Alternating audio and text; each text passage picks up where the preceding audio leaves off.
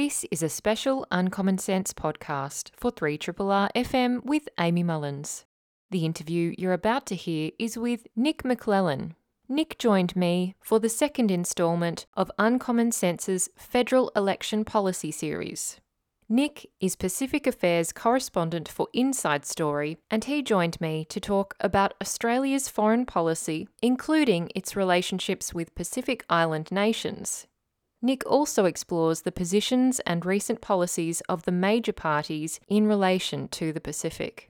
This includes exercises of soft power in the region, as well as foreign aid, climate initiatives, and more. Without further ado, I'm going to welcome onto the program Nick McClellan, who is Pacific Affairs correspondent for Inside Story. He also works as a correspondent for Islands Business magazine in Fiji. Nick has joined this show as a regular to talk about Pacific politics, and he's joining me now as the person who is going to carry part 2 of our election policy series. And this part is all about foreign affairs and foreign policy, which normally doesn't take such a prominent position in a federal election campaign, but it really has. And I think the lead up to the campaign also seemed to indicate this would be the case, with a very strong focus on China from the coalition, seeking to wedge Labor on national security, and we've only seemingly gone downhill from there. So I welcome Nick, who is going to be talking about Australia's relationship with the Pacific, with China, and also the policies of the major parties. And I'll be adding in there some information about some of the minor parties as well. So thank you so much, Nick, for joining us today. Good morning, Amy. Pleased to be with you. Nick, we were talking off air about the fact that you now are able to go back to Fiji, and, you know, you used to travel very often before the pandemic when we were talking, and you were telling us about your trips to the Pacific Islands Forum and many really crucial diplomatic events. So I guess it's a very exciting moment for journalists in general to be able to now actually travel on the ground in the Pacific and visit Pacific Island nations to get a better sense of what's happening there. Things are very much opening up after the worst of the COVID pandemic, although it's worth stressing that it's still a major economic, political, health problem in many Pacific Island countries. You know, the Pacific Islands Forum, the main intergovernmental organisation that links Australia, New Zealand and island countries, will be meeting in early June, face-to-face for the first time in a couple of years. The last meeting was in 2019 in Tuvalu, where leaders came together. And indeed, that was a time where there was major criticism of the Australian government under Prime Minister Morrison because of its stand on climate change and other issues. So, you know, the last couple of years have been tough for people in the Pacific economically and health in many countries, although some island countries have avoided the worst of it by simply closing their borders. And they've done a West Australia and protected the community on that basis. Yeah, it was a very effective strategy for Western Australia. So I certainly think that there are a number of people who've been saved by those types of strategies.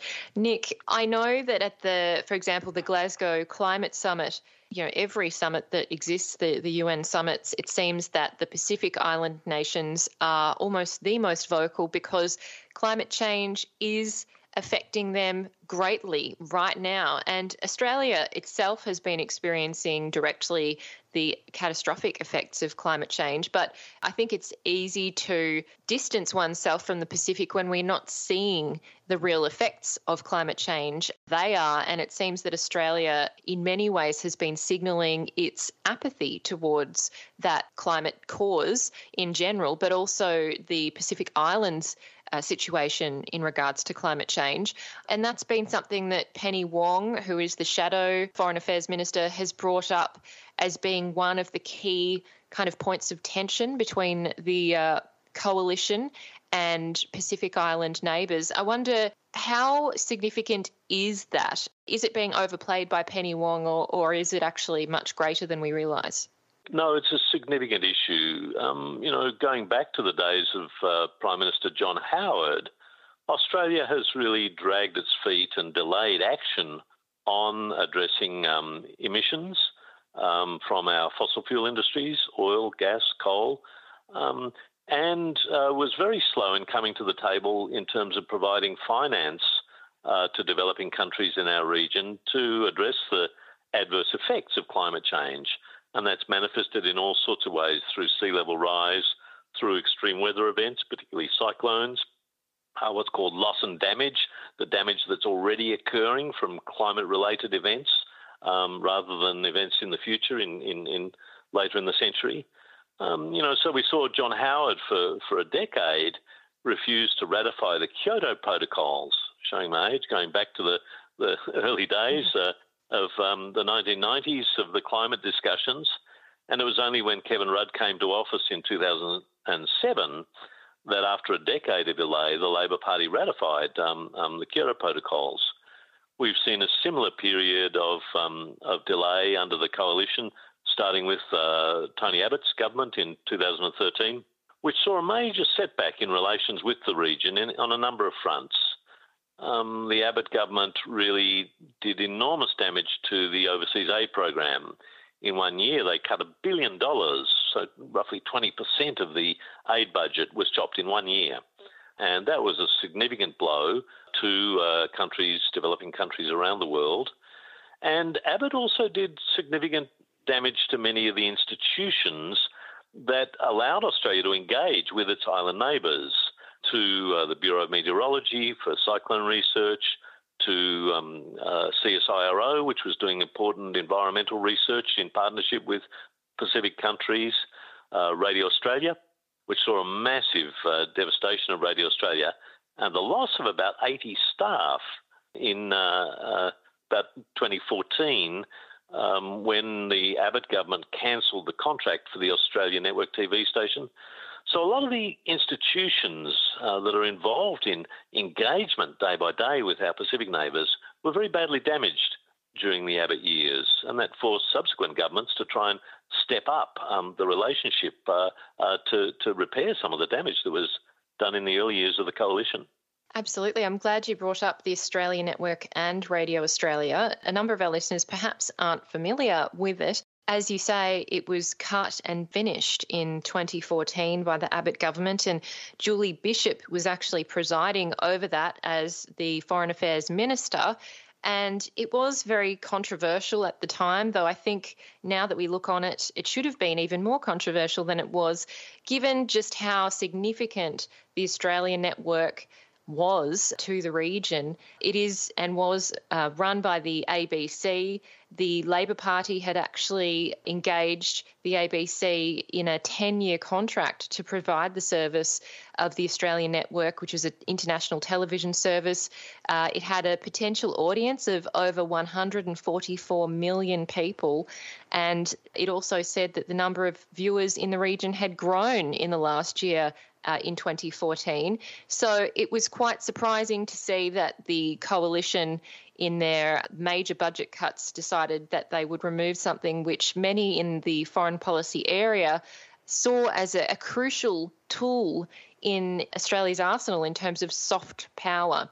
I wonder, could you explain to those listening what soft power means, especially in practice, and in particular in relation to the Australian network and Radio Australia? As you say, the contract, the 10-year contract worth about $250 million for the Australian Network TV was ended 18 months into the program. But the real damage was not just to the TV station, but also to radio. The ABC had merged a number of units together, including the newsroom for Radio Australia, for the Australia TV network, and for its digital broadcasting into the Asia and Pacific region. And so when within a few months, the budget simply dried up, having been mapped out over a 10-year period, there were massive staff cuts. And beyond the pure numbers, there was a loss of incredible expertise and knowledge about the Pacific Islands.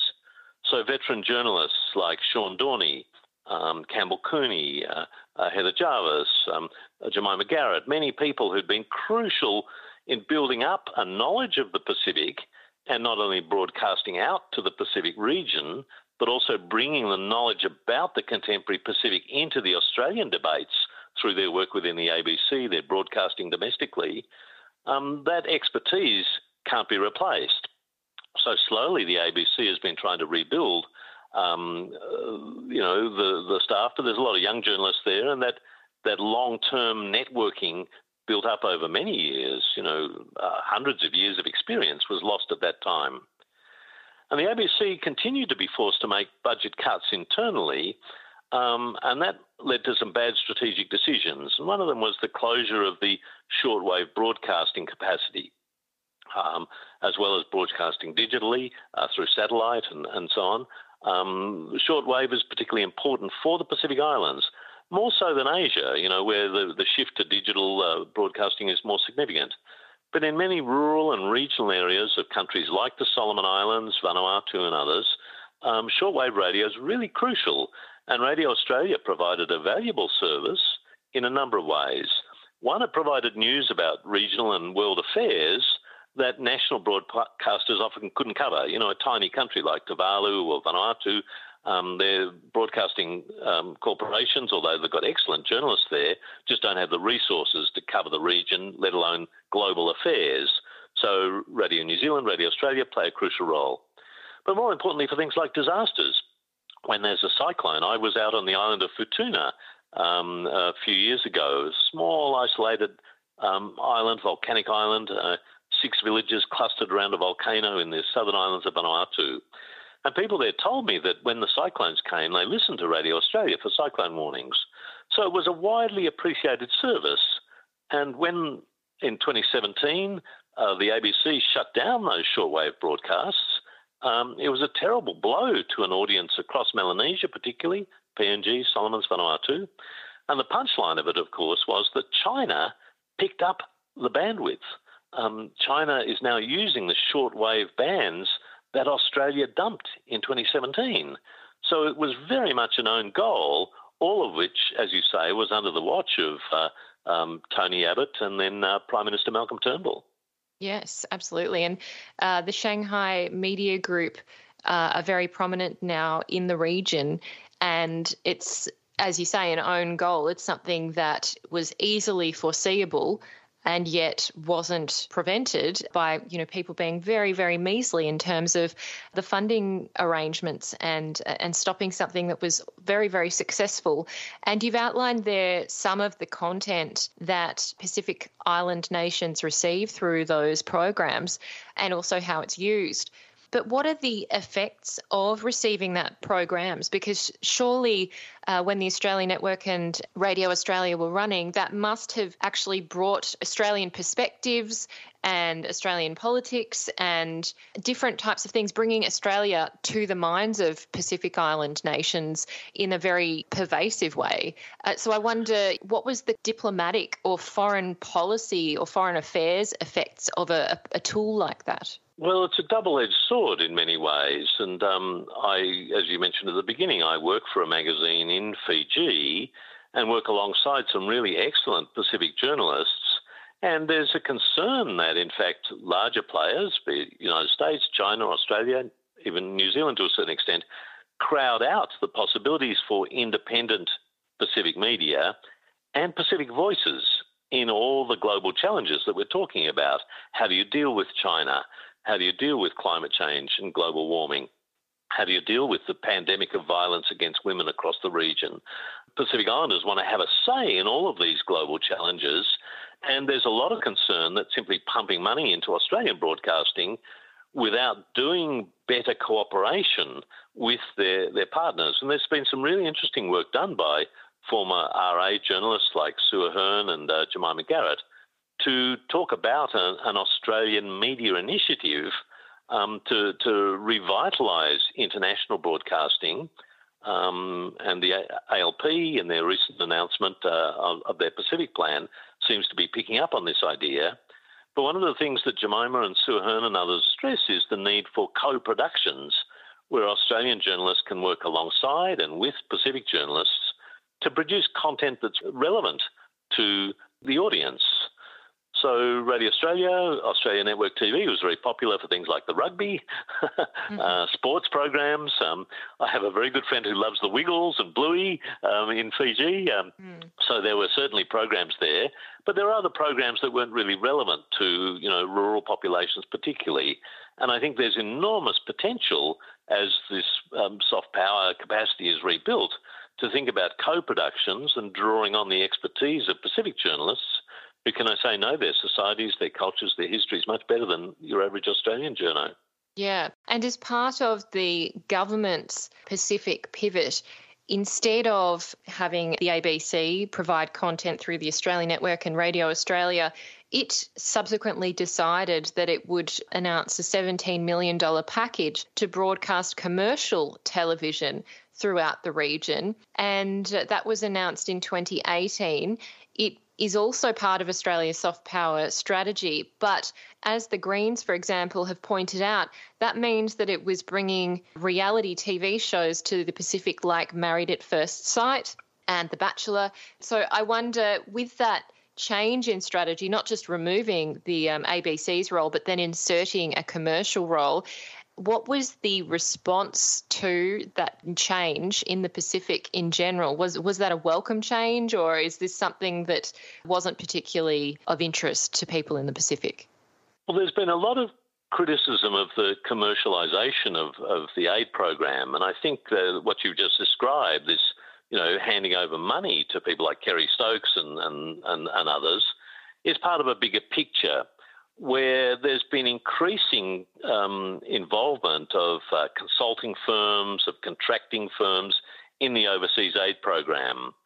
So one of the things we saw beginning with Malcolm Turnbull, where he called for a step change in Australia's relationship with the region, concerned particularly about rising Chinese influence, and then Morrison in 2018, speaking at Laverick Army Barracks in Townsville, quite an appropriate choice for a khaki step up. They announced this increasing focus on the Pacific Islands. So we've seen the budget of overseas aid cut from Africa, Middle East, from South Asia and Southeast Asia, really gutting the program in other parts of the world to increase aid to the Pacific. But a lot of that is boomerang aid, and it's come back to benefit corporate interests and these large consulting firms who've done incredibly well out of some of the programs. And you only have to look at things like the Australian National Audit Office has done investigations of the offshore processing centres in Papua New Guinea and Nauru, now closed on Manus Island, to see the massive amounts of money that went to corporations like Canstruct for their role in the maintenance of the offshore processing centres, and really scandalous waste of money. So while the government today proudly notes, and it's correct, that the aid budget to the Pacific Islands has grown, it hides the fact that a lot of that money is going to Australian interests rather than to really benefiting local grassroots initiatives. And more importantly, it masks the fact that over forward estimates, our aid budget is shrinking. The aid budget is due to be down in a couple of years' time to 0.19% of gross national income. It's a tiny proportion of aid. The global target is 0.7% of national income. We're down at 0.19 in the next couple of years. So we've seen under the coalition, really, although there's been a shift of resources to the Pacific, it hasn't always benefited grassroots communities. And that's a significant problem, and that's widely acknowledged in the region at a time that there are major challenges, both to human security around development, around education and health, responding to the COVID pandemic, but also, more importantly, environmental security and the real challenge of climate change. Yeah. You brought up aid there. I was interested to discover that the picture in terms of where the aid is going in the Pacific is not necessarily increasing across the board for individual nations. It's a bit variable in terms of the outcomes financially. And so I saw that The Guardian was reporting that Australia's official development assistance to the Solomon Islands, for example, declined 12.6% from $179 million in 2014-15, which was the Abbott era, to $156 million in the 2021-22 budget. And so we're seeing that particularly relevant example being brought up because of the situation that has really reared its head during this election campaign, which is the security deal between the Solomon Islands and China. And the Australian government, or at least Australian government officials, had apparently been warned last August by some in the Solomon Islands Parliament, and apparently the Australian government essentially did nothing, or clearly not enough. And then when the draft agreement came out, the coalition government at the time, now caretaker government, they were apparently caught off guard and, didn't really take it seriously. It seems that this agreement was really going to come to fruition. And now we actually have seen the Prime Minister Sogavare sign that deal with China. And we saw only a couple of weeks ago media start to panic and catastrophize a little bit over China and its proximity now to Australia if it has closer involvement with the Solomon Islands. The Labor Party has said that essentially this is the greatest foreign policy failure. I wonder, what is your take on this situation? Do you think it was an overreaction, or is this a foreign policy disaster, or can it be both at the same time?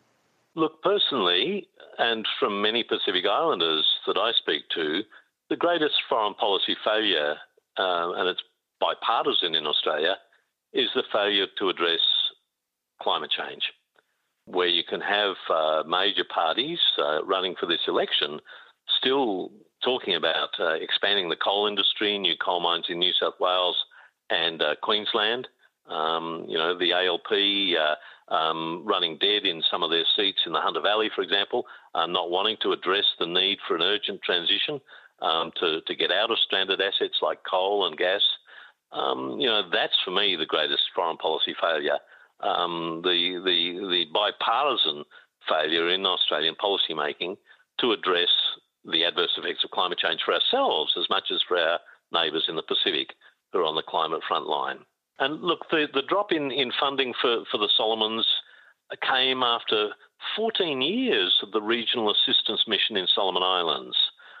Between 2003 and 2017, Australia, together with other Forum Island nations, was involved in a major operation, and more than 2.8, nearly $3 billion was spent over that 14-year period in Solomon Islands. So it's not quite right, I think, the way the media has presented this current crisis, that people haven't been doing enough in the Solomons. What I'd argue, however, is that a lot of the money that was spent in the Solomon Islands under RAMSI, this regional assistance mission, was not benefiting ordinary grassroots people, but in fact flowing back like boomerang aid to Australia. And I think one of the things that the media has missed in the current debate about the security crisis is what was the effectiveness, for good or bad, of the policing programs, the law and justice programs that were a major part of the RAMSI deployment through the Australian Federal Police, through the Australian Defence Force and so on. There's a lack of history in the current debate around the Solomons crisis. So on both angles, I think the Australian media, by and large, has missed the significance of what's happening at the moment. Both about what happened with RAMSI, where Australia did a lot under RAMSI and put a lot of money in. The question is, was it well spent? But secondly, I disagree with Penny Wong. I think the greatest foreign policy failure is Australia's intransigence and resistance to the rapid decarbonisation of our economy. And that's the thing that's coming out of the Pacific. Just a few days ago, a group called Pacific Elders Voice, which is a grouping of former presidents, prime ministers, government scholars and so on, said, and I quote, "The growing military tension in the Pacific region created by both China and the United States and its allies, including Australia, does little to address the real threat to the region caused by climate change. These nations have done very little to address their own greenhouse gas emissions, despite statements of intent by the nations." So the Pacific has repeatedly, for years and years and years, said that the greatest security threat in the region is climate change. In 2018, the Forum leaders signed the Boy Declaration in Nauru. This was a declaration that said, and I quote, "The greatest single threat to the well-being, livelihoods and security of Pacific peoples is climate change. So it's not just a threat to human security, to the livelihoods and well-being, to the environment, but it's also to national security. And I think what we're seeing, the debate that should be brewing in this election campaign is how much the failure to address climate change is challenging regional security in the broader sense of the term. Excellent points, Nick. And I wanted to draw in now some of the other parties' policies relating to aid, given that we've just been talking broadly about that. So Labor, as you point out very clearly and fairly, has really not a particularly strong policy on climate, given that they're not stopping the building of coal and gas plants, among many other things. They have said, though, in their Pacific plan that they've just announced recently, that they will increase official development assistance to Pacific countries by $525 million over 4 years. And the new funding is going to support bilateral and regional aid and development projects in Pacific countries and Timor-Leste. And then in terms of the Greens policy, which some listening may be interested in, they said that they actually wanted to increase aid to 0.7% of gross national income, which, as you said earlier, is actually the global target. So it seems like they have some very ambitious goals in the Pacific, but also more broadly in relation to foreign policy. I wonder, could you perhaps evaluate for us some of the key policies that Labor have put forward that we have actually been referencing, including the Indo-Pacific Broadcasting Strategy, their commitment to boost aid, their climate infrastructure financing partnerships? Do you think that this plan to increase aid, to increase funding to the Pacific is enough? And is it the right kind of policy? Look, there's a significant change in rhetoric, and I think people in the Pacific are looking closely at what Australian countries are offering, what Australian parties are offering in this election, because it's so important. And it was striking that when she announced Labor's plan for a stronger Pacific family, sorry, I hate that jargon of family, but anyway, Penny Wong did say, quote, "Nothing is more central to the security and economies of the Pacific than climate change." So that's a fundamental shift in rhetoric, even as she's talking about the Solomons crisis and so on. And as you mentioned, Labor has made pledges in this plan around a number of areas, around international broadcasting, particularly around labour mobility, and also a new Pacific migration program, talking about allowing a few thousand people from the Pacific, which will be warmly welcomed in the region. There's a Pacific Climate Infrastructure Financing Partnership that talks about clean energy infrastructure projects in the Pacific, which is building on work that's already begun in many countries, making the transition from diesel fuel electricity generation to renewables. And the ALP has also offered to co-host a COP, Conference of the Parties, these global climate talks that are held every year, that they have an Australia-Pacific COP, following on Fiji hosting in COP23. So there's a number of things that I think will be warmly welcomed in the Pacific. My concern is that it's a bit like the Rudd government when it came in after the lost decade of the Howard years. Rudd picked, frankly, the low-hanging fruit and took steps that were warmly welcomed across the Pacific, around things like setting up the pilot scheme for the seasonal worker program, bringing Pacific Islanders to Australia to work in the horticulture industry, a major achievement under the Rudd government. The Stolen Generations apology was very warmly welcomed in countries, particularly those that Australia had colonised in the past, like Papua New Guinea. There was a ratification of the Kyoto Protocols. So a number of steps that were taken early on in the Rudd period in 2007-8 were very much welcomed. However, after that, a lot of the momentum faltered. And I think that the Labor Party coming in this time will face a similar structural problem, where there needs to be a rapid transition in Australia's economy around addressing the fossil fuel industry and the subsidies to the fossil fuel industry. And there's not a lot of sign from people like Richard Marles, the Deputy Leader, that they're willing to undertake that sort of work. So while I think that there will be some really good initiatives in the early days of a Labor government, presuming they win on the 21st of May, there's a real structural challenge about how rapidly Australia can make the transition. The other feature of the ALP policy is that there's a lot of focus on military and security issues, talk about military training, setting up a new Pacific Defence Training Centre and so on. And that's still very much framed within the new Cold War attitudes that have brought us AUKUS, the Australia, United Kingdom, United States agreement, that is, once again, raising issues that are going to confront our relationship with Pacific Island countries, particularly around nuclear issues. Australia's proposal to purchase either US or UK nuclear submarines goes very much against the anti-nuclear sentiment that you find across the Pacific Islands. And if Labor continues with AUKUS policies that really integrate us further into US warfighting strategies, particularly nuclear warfighting strategies, there'll be a lot of resistance in the Pacific Islands to that militarisation, given that the Pacific has still got very strong anti-nuclear sentiment.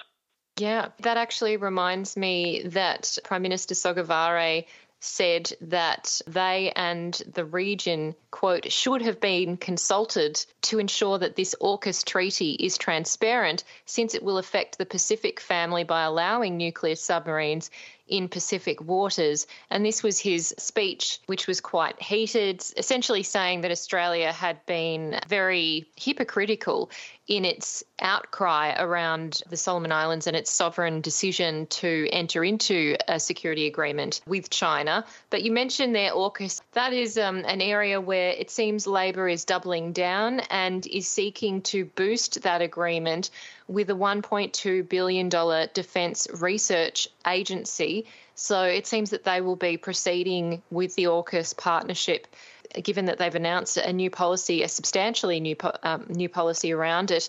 But I also wanted to point out to those listening that I did go to the Liberal Party's website. You can do it yourself, liberal.org.au, and I looked through as best I could their election policies, and I couldn't actually find anything relating to foreign policy, particularly foreign aid and the Pacific Island nations. So unfortunately, I can't really say what their policy is except what they delivered in the March budget. But there is obviously a very strong focus there on national security and defence on the Liberal Party's policy platform, but absolutely nothing that I could find in the Pacific Island area. So I just wanted to note that glaring hole and thought that was also kind of quite telling of what a future coalition government might do in terms of the Pacific. Do you think that they are seeking or will seek to respond to the criticisms that people have made in terms of their approach to the relationship with the Pacific? Well, I think there's terrible problems for the coalition if they were to be re-elected, which seems unlikely on current polling, but who knows? We'll see.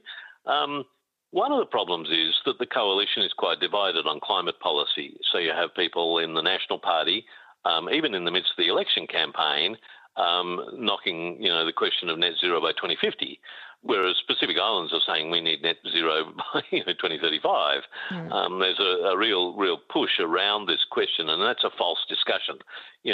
It's clear, and you can hear this from developing countries all over the world, that there needs to be an urgent and rapid transition towards renewable energy, a shift away from fossil fuels, and you don't see any coherence in the coalition around this area, despite their pledge of a $2 billion climate solutions fund for farmers and small businesses and so on. They're not really addressing this question, and that's a fundamental problem.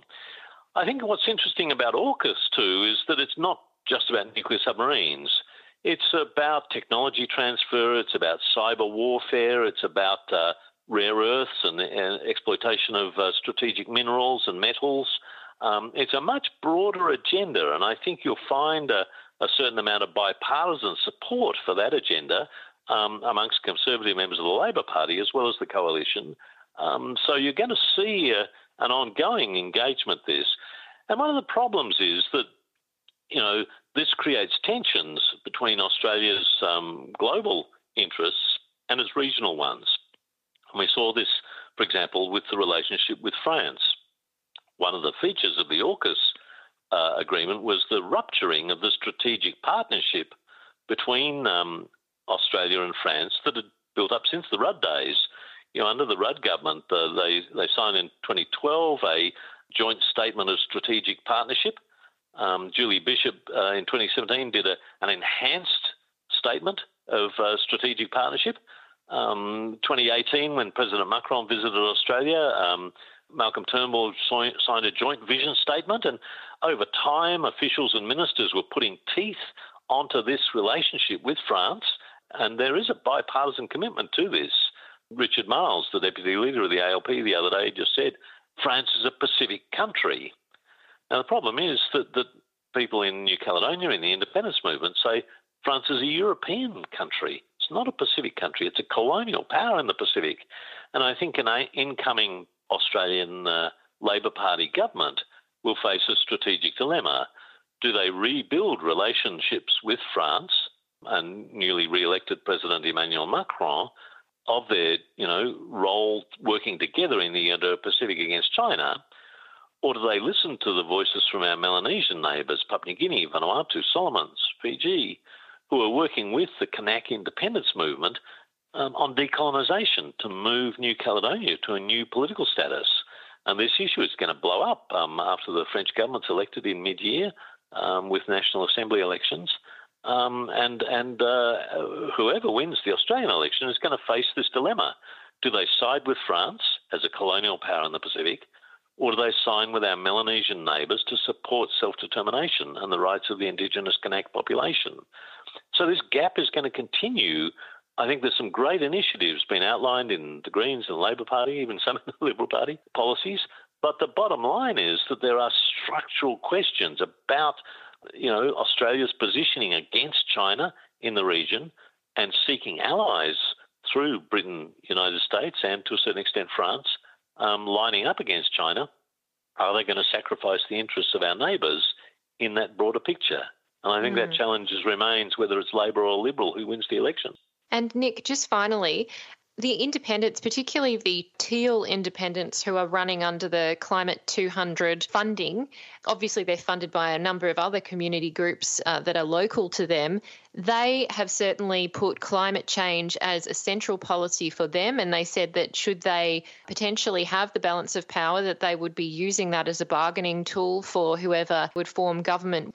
And the Greens, of course, has a similar position, being very strong on climate change historically and currently. I wonder, do you see that as any potential hope on the issue of climate change, given that throughout this discussion you have been representing the Pacific very well in sharing again and again just what is their priority, which is climate change? Do you think at this election, if people had the option of looking at the policies of the Independents and the Greens, that their policies would benefit the Pacific, and that may be one way of actually forcing a greater action on climate change? Look, I think it's really important that climate is regarded as a central plank of the policy that people should be voting on. I think, however, it's important to recognise this shift is underway. And I'll just give you one quote to finish up. Last week, a man put out a statement and he said, Australia continues to ignore the very plain facts that climate change represents the single greatest threat to the livelihood, security and well-being of Pacific people. And this in turn has huge security implications for Australia. Pacific Island leaders have clearly and repeatedly identified climate change as the greatest threat to their people's future security. Now, the person who said that was Chris Barry, who was a Navy Admiral in the Royal Australian Navy, now retired. He's the former Chief of Defence for the Australian Defence Force. So here you have a senior military man, now retired, but willing to speak out together with other retired military and defence officials to say that they recognise the strategic importance of climate change, even in their own framework, even in their national security framework, forgetting about the human impacts on the ground. And that sort of change is happening radically. And I think the Solomons-China deal has really brought this issue to the head in the middle of the elections. What are the major threats to security, and what range of assistance, technical assistance, finance, research, people-to-people engagement should Australia be putting into those major security challenges? And so I think it's really crucial that Australia listens to the voices coming from a range of institutions within Australia and in our neighbourhood to shift the balance of resources away from nuclear submarines and to more engagement with the concrete security challenges that are facing our nearest neighbours. That's the way to build Australian security, not more submarines. And I think this is a really crucial turning point, and this election will be very significant as we move forward to the 21st of May. Yeah, well, it's very fortunate that as part 3 of our election policy series, we are covering climate change, despite the fact that barely anyone else is, and many politicians are reluctant to be talking about it at the moment. Nick, it is just so wonderful to have spoken with you about this topic, which, as we can tell, requires a great historical knowledge as well as political knowledge. So I really do appreciate your time today, and thank you so much for talking all things foreign affairs, particularly in the context of this election and with a focus on the Pacific region. Thanks very much, Amy, and thanks for taking the time. It's a pleasure. I've just been speaking with Nick McClellan, who is Pacific Affairs correspondent for Inside Story. You should absolutely read his pieces, which are up on their website, free to read. And he's also a correspondent for Islands Business Magazine in Fiji, which is also an excellent publication, which you can check out online. And we've just been talking about foreign policy as part of this federal election campaign with a focus on the Pacific region. I'm Amy Mullins, and you've been listening to the Uncommon Sense podcast. Uncommon Sense is a radio show broadcast on 3RRR FM in Melbourne every Tuesday between 9am and 12pm.